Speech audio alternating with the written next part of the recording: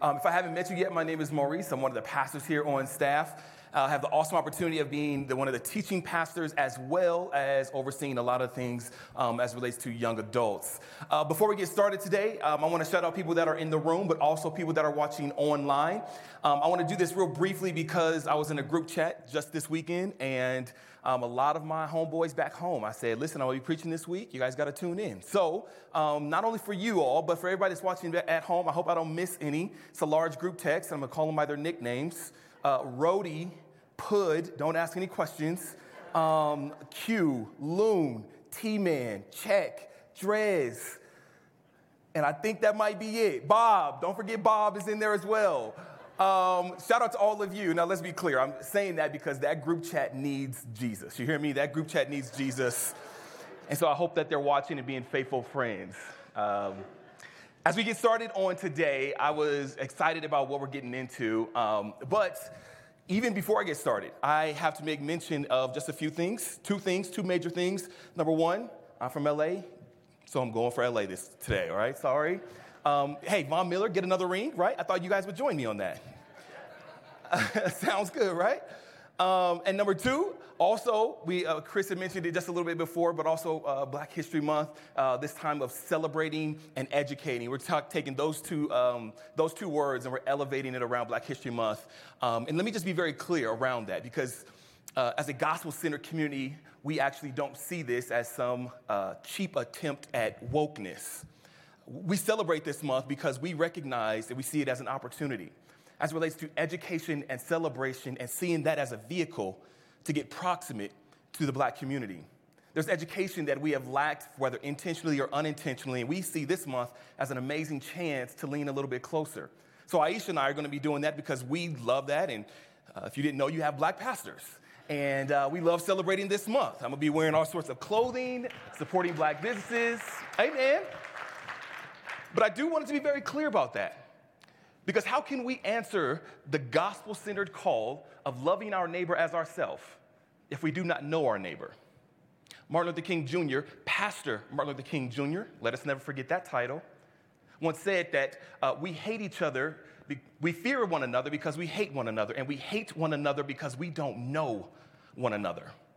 So I believe this is a way of getting to know a community, and we're excited about that. So we celebrate that this month. We hope that you would lean into that as well. Listen, I have a lot of ground to cover. I don't know if they started my clock or not, but that's on them if I go too long, okay? I got a lot of ground to cover, and I'm excited about today's topic. Here's how I want to start off. I want to start off with a story, and I'm going to be honest. This is a hard story to tell. It's a tragic story between my relationship with me and my parents. I remember it like it was yesterday. I was about 21 years old at the time, and I got off work. I remember I was sitting in my room for whatever reason. I don't know if I was playing video games or whatever, but I'm sitting in my room, and my mother walks into the room, and she has a serious look on her face. And she's communicating in a way where the tone of her voice is communicating in a way that this is a serious moment and that something is changing.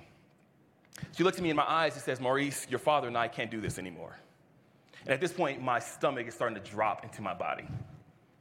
She says, Maurice, your father and I can't do this anymore. She hands me 2 envelopes.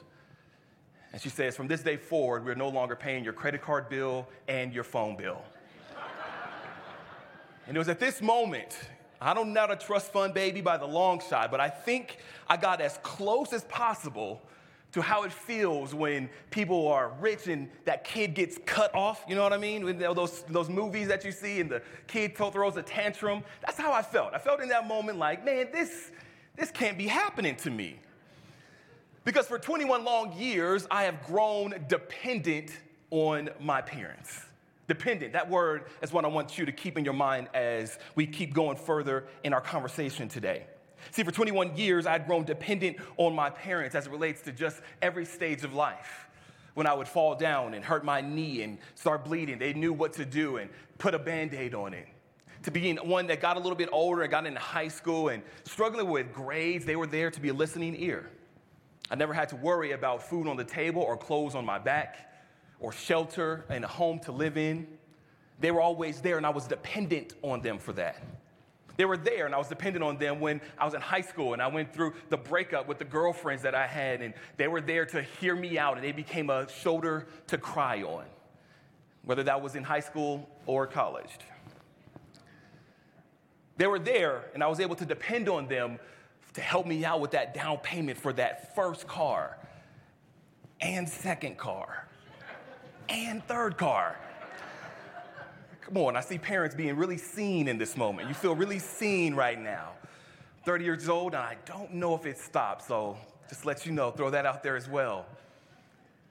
But they were there, and I was able to depend on them. I remember when at the beginning, at the start of school year, we depended on our parents to go school shopping. That was just one of those small things that we knew would happen. In my family, it was a little bit different, though, because we would go school shopping about a month and a half in advance. Because we were a family that loved this benefit called layaway. Ooh, I just lost about 2/3 of the room. Depending on your age or your socioeconomic status, you don't know what I'm talking about. Here it is, we would go to Kmart, rest in peace,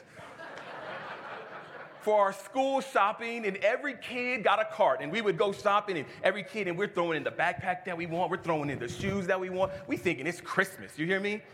And we're going down, and then everybody got finished, and then we would go to the counter. Now, looking back, this should have been like one of those reminders for me, because the counter for layaway was deep in the back. This is where everybody checked out. And so we would go to that counter, and we would throw everything up on that counter, and then the sum total would come down to about several hundred dollars at that moment. And then my dad would pull out his wallet and hand the dude a $10 bill. Because layaway meant you just were holding the clothes for me until the next payment, then I'll come back and get a little bit more, then come back a little bit more.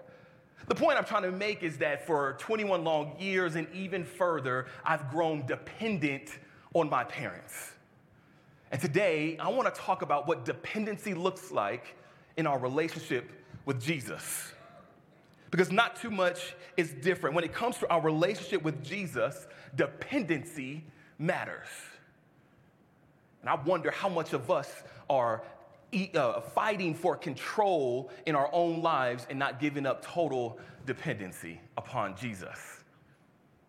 When we think about dependency, I thought about a few things. See, there's a small recap that I want to give. At the top of this year, we actually had a moment where we gave a little foundational language. We want to be a community that is relying on the Holy Spirit, aka depending totally on the Holy Spirit. That's how we started our year. That was my first talk that I gave. The point that I made in that first talk was fully depending on Jesus does not mean you are known for your perfection, but rather known by your pursuit. I talked about how much your pursuit of Jesus matters and how we're being a community that depends on Jesus in that way. And today, as we lean into this topic, we are actually, for the month of February, if you don't know, we're talking about the real life of Jesus, where we're not only highlighting the miracle in his life, the miracles that he does. We're not only highlighting the high moments, but we're highlighting the moments where things get real. Last week, Bill, our lead pastor, talked about depletion. And today, I don't want to just talk too much about Jesus' divinity. I want to talk about Jesus' dependency. We're all familiar with the topic of dependency, whether it's at a surface level or a deep level. You have a dependency when it comes to your job. You are dependent that they gonna pay you when they say they gonna pay you. That's a dependency. You're dependent on them as it relates to the work culture and it being a space that is safe and fair. You're dependent on if you're a person who's married in the room. When it comes to your spouse, you don't get away from being married and not having a dependency sort of relationship, depending on them to meet certain expectations or needs that you may have. When it comes to church, some of you are in this room, and whether you know it or not, there's a dependency that you have. A trust to put in a church to steward the spiritual leadership in a healthy way. We are all people who navigate the topic of dependency on a daily basis. And isn't it true that at the core of dependency, there's two words that I want to highlight. This isn't an exhaustive list by any means, but there's two words that I want to highlight when it comes to dependency. And those words are humility and vulnerability. Humility and vulnerability. If you think about dependency in the deepest way, you'll recognize that these two things are the essentials. That there must have some sort of humility if I'm going to depend on you. And I have to ask the question, do we live vulnerable and humble before God? See, dependency is not just in our relationships with one another, but when we wake up in the morning and our feet hit the ground, before God, are we living in a place of humility and vulnerability? Humility. Philippians 2 is an amazing passage. I will encourage you to read that at some point in time during this week. Amazing passage that speaks of Jesus' humility. There's this word of kenosis. I hope I'm saying that right, but it's this idea of Jesus pouring himself out. The scriptures in Philippians 2 says Jesus humbled himself to the point of death. He emptied himself out. He lived in an example for you and I, and so do we humble ourselves before God? How much are you emptied before God? Because we don't just empty ourselves out for the sake of emptying ourselves out. We empty ourselves out so that God could pour himself in. And some of us are walking around in this room and even outside of this room and even online, wherever you may be, so full of ourselves, pun intended, that Jesus can't pour into you. The fruit of the Spirit can't come alive because he can't pour himself. The Spirit can't come alive within you. The love, joy, patience, humility, long-suffering, all of these things. Because sometimes we get so caught up with ourselves.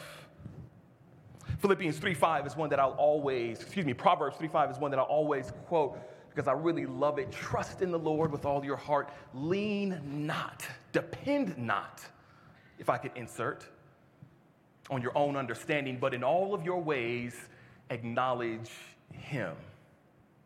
Dependency. As we think about this, as adults, this can become very hard because there becomes a paradox of dependency, if we're being honest.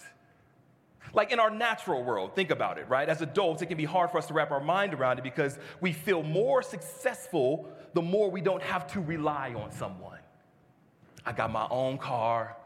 I got my own house. I pay my own bills.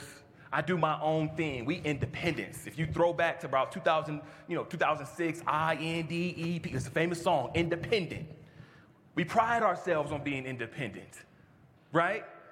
If we're good parents, we are raising our children up to be independent. That they don't have to feed on you all the time. They don't have to ask you all the questions all the time. They don't have to keep coming to you. A good parent thinks through the lens of I'm raising this person to become independent. We pride ourselves on these things. I own my own business. We do all of these things because we recognize that a fully capable human being is one that can be independent. But what about in our relationship with Jesus?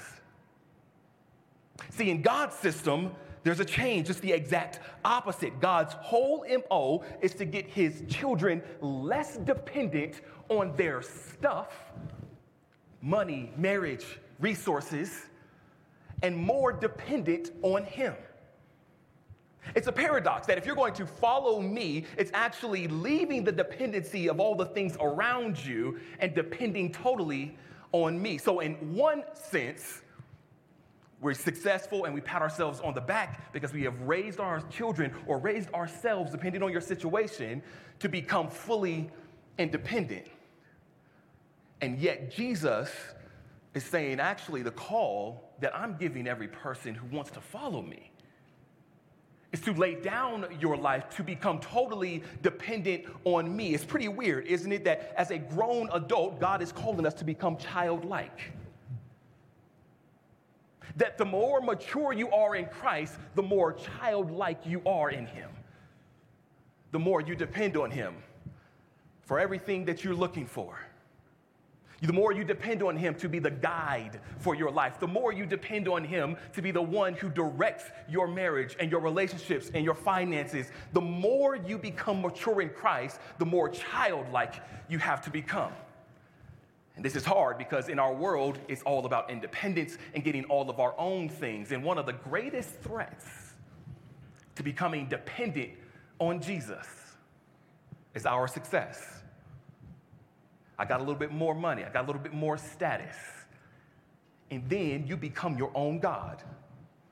Or the people that you depend on around you become your own God.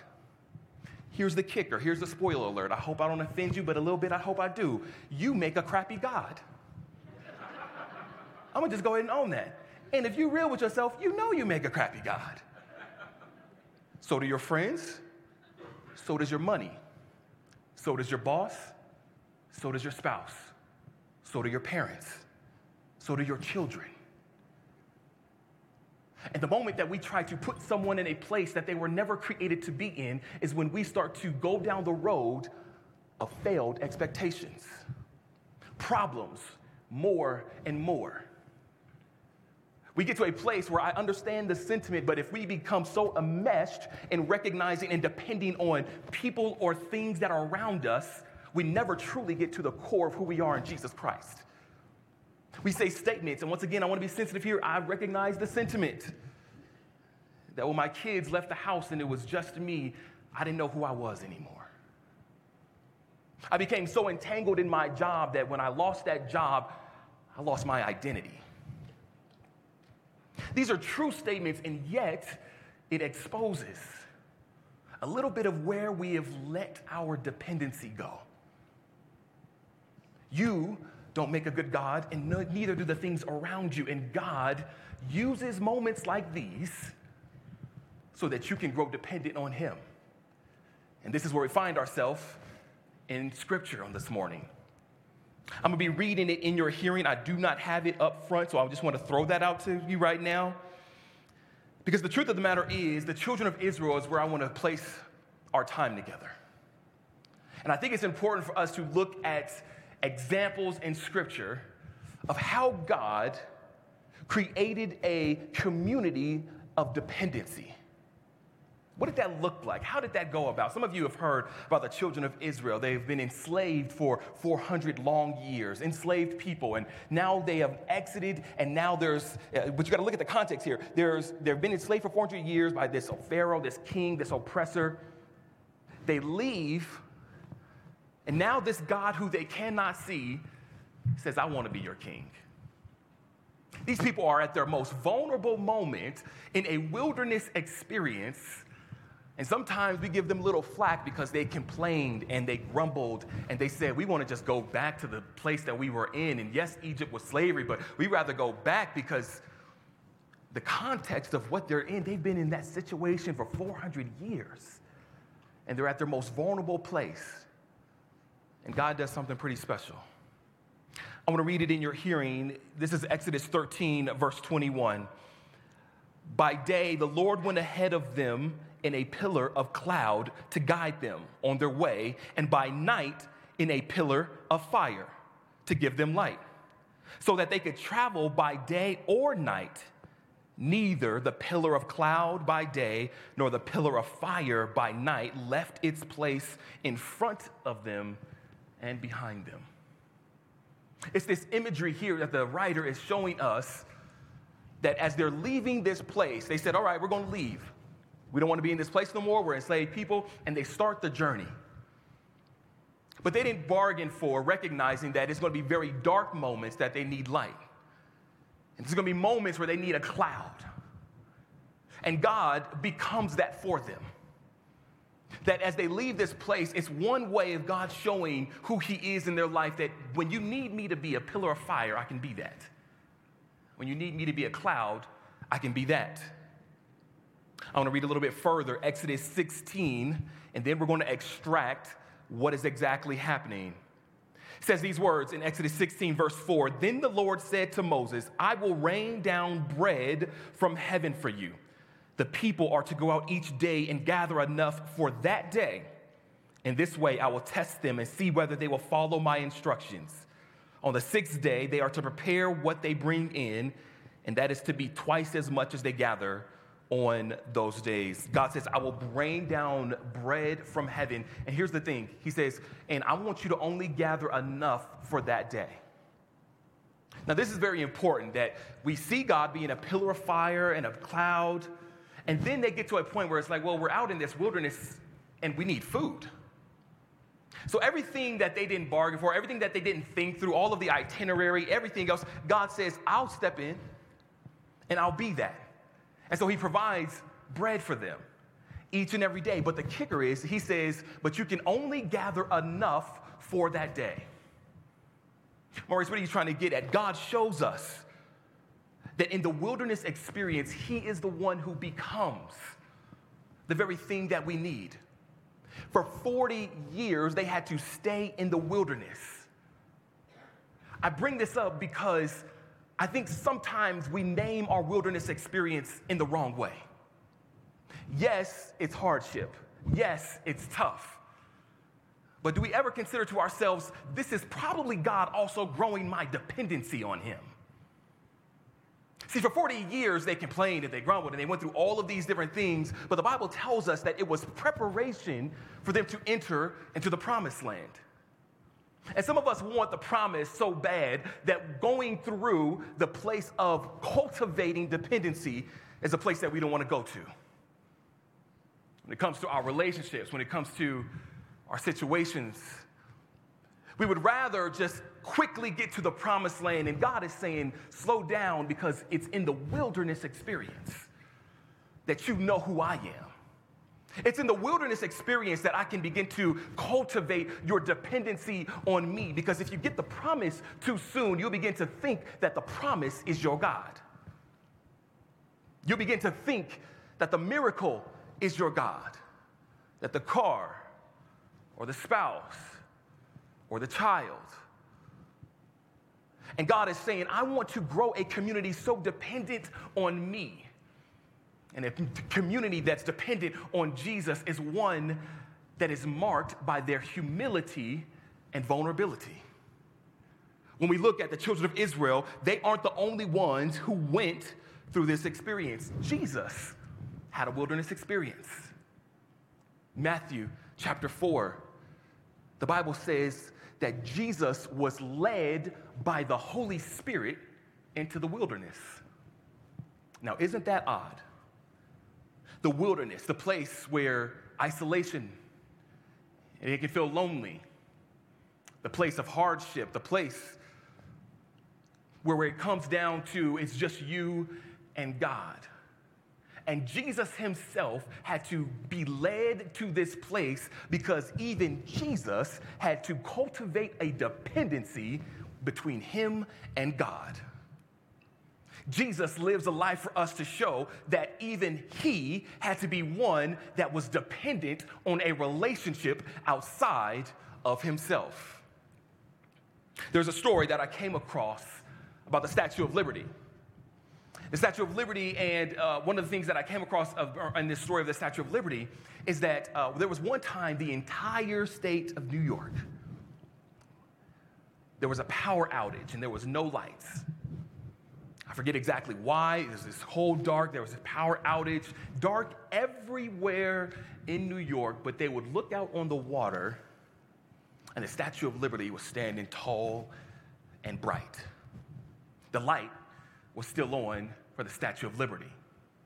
People complained about why that was, but they boiled down to it and they started to unpack all of the reasons why. And they got to this place of recognizing that there was a power outage in the city of New York, but the power source that the Statue of Liberty was connected to was in Pennsylvania. So I'm in New York, but my source is in Pennsylvania. I'm gonna say it one more time, I hope you catch it.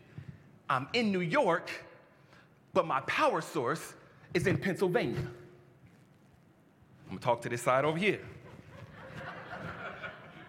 Make it a little more plain for you. I'm in Broomfield, but my power source is elsewhere. I don't know where your feet go, and I don't know where you'll leave after this. But maybe you will be in Louisville, maybe you'll be in Longmont, maybe you'll be in your home. I don't care where it is you are, but the Bible encourages us that when we put our faith in Jesus and we begin to follow him, that our feet are here on earth, but our power source is somewhere else. That's a good place to say amen.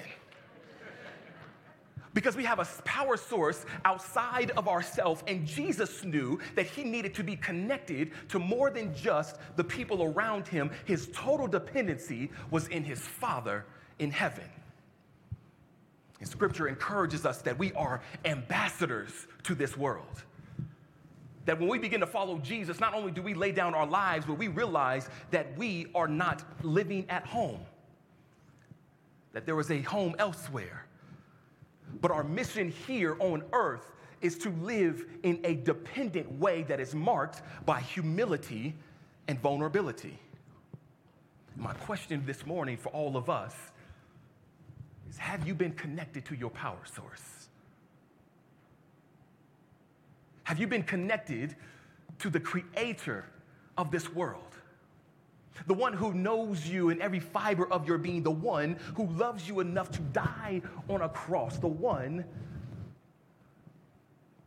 who has decided to do everything in his power to empty himself out and become everything that you need him to be. Not just for you, because remember, we make crappy gods. And if we just start asking whatever we want to ask, that'll lead down a wrong path. The Bible tells us that when we delight ourselves in him, he gives us the desires of our heart. Because God can trust your desire once you have delighted in him. Delighting in him, AKA connected to the power source. The story that we read today, and I'm very topical this morning, so all of you Bible nerds and expository preaching, listen, I hear you. Today I'm topical. We go back and forth. But we look at the children of Israel, and what I love about the story is that God gave them just enough for that day. He says, don't gather too much, because if you gather too much, then you'll start to hoard. And that's a problem. Because when we begin to hoard, we don't ever depend on Jesus. Maurice, what does depending on Jesus look like? What does that look like? Well, I want to read one verse for you, John 15, and this is one that I want you to look through the lens of a child. John 15 says this, remain in me. This is Jesus talking, and I also remain in you. No branch can bear fruit by itself. It must remain to the vine. Neither can you bear fruit unless you remain in me. I am the vine, you are the branches. If you remain in me and I in you, you will bear much fruit. But apart from me, you can do nothing. Apart from me, you can do nothing. What does dependency look like? Remaining. Abiding, one version says, abiding in Jesus. What does total dependency look like when it comes to this scripture? We can read it as adults, but remember, to become mature in Christ, we must become childlike. So I want you to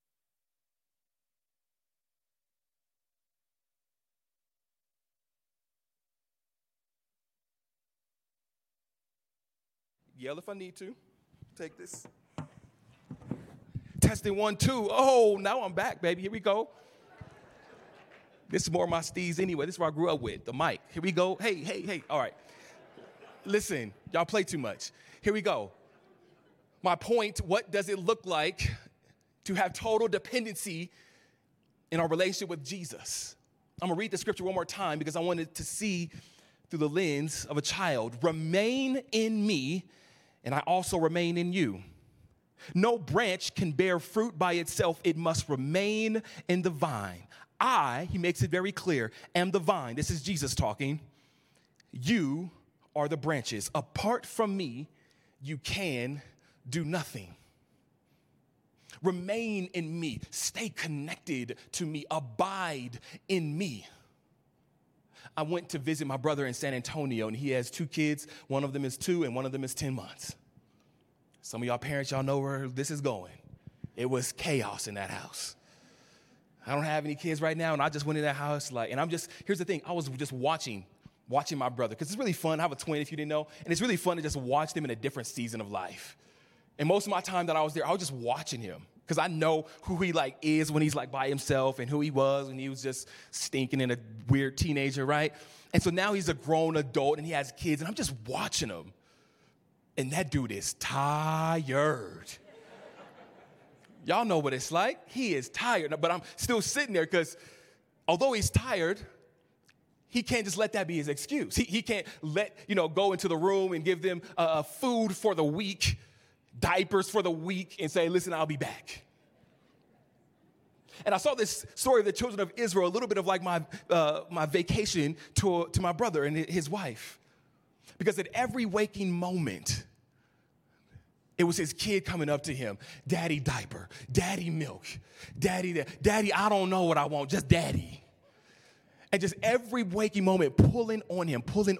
And although my brother was tired, there wasn't a moment where he could just give his child all that he needed for the rest of the week. Every single day, that child had to come back. And it's this idea, as the band makes their way to the stage, it's this idea that as the children of Israel are going through this wilderness experience, we see that God is pressing upon them, come back. And the child knows, as I'm looking at my nephew, he knows that this is the place that I run to. This is the place of safety. This is the place that has shown me humility. This is the place that has shown me vulnerability. And no matter what my need is, I can keep coming back. And it's as if God is saying, I can give you all the food in the world that you need, and I can give you all the resources that you need, but in this wilderness experience, I'm only going to give you enough for today. Because my hope in the way that I have designed things is that you will be back tomorrow. And for those of you who identify yourself as Christians and followers of Jesus, how long have you been running on faith from yesterday? How long have you been depending on your relationship that you had 4 years ago? And when I first had met God and I was on fire for God, and it was like he was talking to me every day and everything was so awesome, and all I wanted to do was just speak about the goodness of God, and then we begin to drift. But yet I see these words, and I've been seeing God saying, to be a community dependent totally on me, you must be a community that comes back and remains and abides day after day.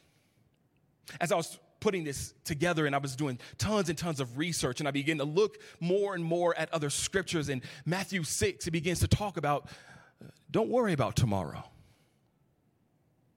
Tomorrow has enough worries of today, of itself.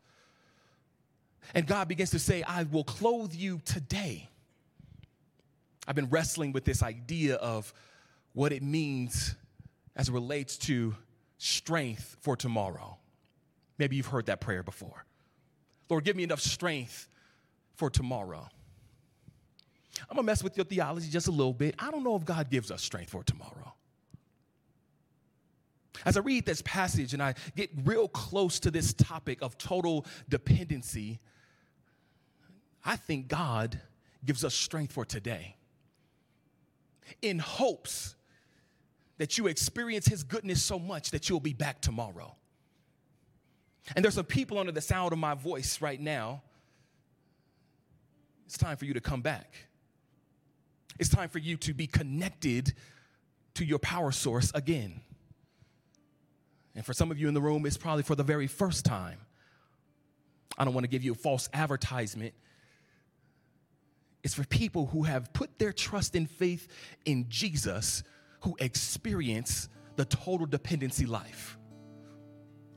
A life that when we get to rest in God's arms, realizing that I'm not God and neither are the things around me. I'm tired of being God, and I'm tired of trusting the things around me to be my God. It's time to come back.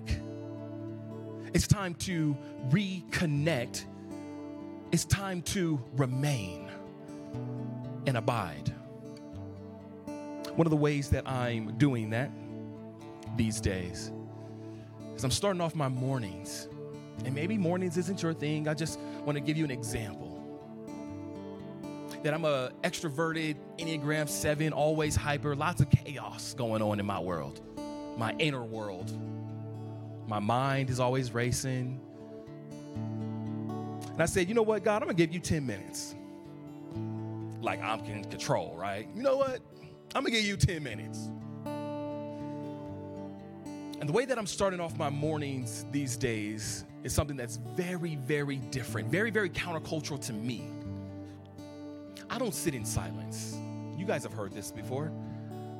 I don't sit in a ton of solitude either.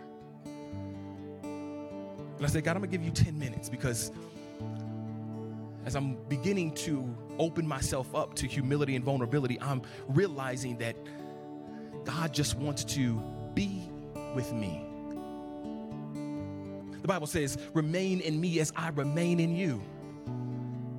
God's saying, I want you to abide in me because I just want to abide in you. And I sit in 10 minutes for silence. I sit in silence for 10 minutes because I realize that words don't always have to be said. That if I believe God is who he says he is, that I can just sit in his presence and it's enough. I don't have to rush to the result. I don't have to look for this word. Lord, give me this big word. Lord, if it's really you, Lord, smack me across the face. Like start asking all sorts of crazy prayers, right? I'm going to just sit in silence. I'm going to just start my day. I'm going to just start my time in silence. And let me just be honest with you. It gets weird. And the first 5 minutes, I'm just like, I'm more productive than I ever am. I'm just sitting down and I'm like, oh, I can do that. And I'm going to text this person and I'm going to write this. And I'm just like offloading it out of my brain, right? So for the first 5 minutes, it's like, I just need to get things out. But if I stay there long enough, it begins to have this moment of stillness. And then I'll just whisper, Lord, here I am. That's it. That's just my prayer these mornings. Because even I have moments of drifting. Not like I'm somebody, not like I'm on some pedestal, but I think sometimes people who get on stage and in church work and all these other things, you can view them in a different light. And I'm just a regular guy who has regular struggles like anybody else and find myself drifting far from God where I just need to be connected and abide. Like a kid would. Like my brother's child when he just held him. And my brother would just look at him like, you ain't crying for no reason. You crying for no reason. You ain't got nothing to cry about. You're not hungry. You're not sleepy. You just need somebody to hold you. And the more we become mature in Christ, the more we become childlike, where we can just abide in Jesus. And that's my prayer for you this morning. I don't know what abiding looks like for you in the practical sense. I'm starting with 10 minutes of silence. But I do know that whatever that looks like, if you stay there long enough, it becomes a sweet moment of just you and Jesus abiding in one another. And the way that you go about your day and the way that you see your finances and your marriage and your relationships is a little bit different. And a little bit more peaceful and a little bit more relief. That you don't have to keep fighting, you don't have to keep striving, you don't have to keep being the one who knows it all. You don't have to be the center of your world. God actually says that's not for you. But if you empty yourself out and just be a kid in my arms, transformation happens. Maybe you don't hear a word. Maybe it doesn't get something where you get some end result and you're able to see it physically. But when you abide in him and he abides in you, the Bible says that fruit, you bear much fruit. And transformation begins to happen when we behold him as he beholds us. I want to pray a very short, simple prayer. And then we're going to sing a song. And this song is going to be King of Kings. Because Jesus not only is just our king, but whatever you think is king, he's king over that as well. Would you bow your heads with me as I pray? Lord, thank you. Thank you Thank you for moments. Thank you for stillness. Thank you for times of silence. My prayer on today, Lord, is that we would become childlike in our faith, where we have total dependency, growing dependency in you. And maybe that has a wilderness. Maybe that comes with vulnerability and humility. But God, if you are who you say you are, when we depend on you, you never fail. When we have total dependence on you, it may not be what we want it to be, but Lord, it's exactly what we need. When we have total dependence on you, we can be a child again, knowing that you care for us so much that you've died for us. And my prayer is that every single one of us would take the risk of reconnecting to God our Father. In Jesus' name I pray. Amen.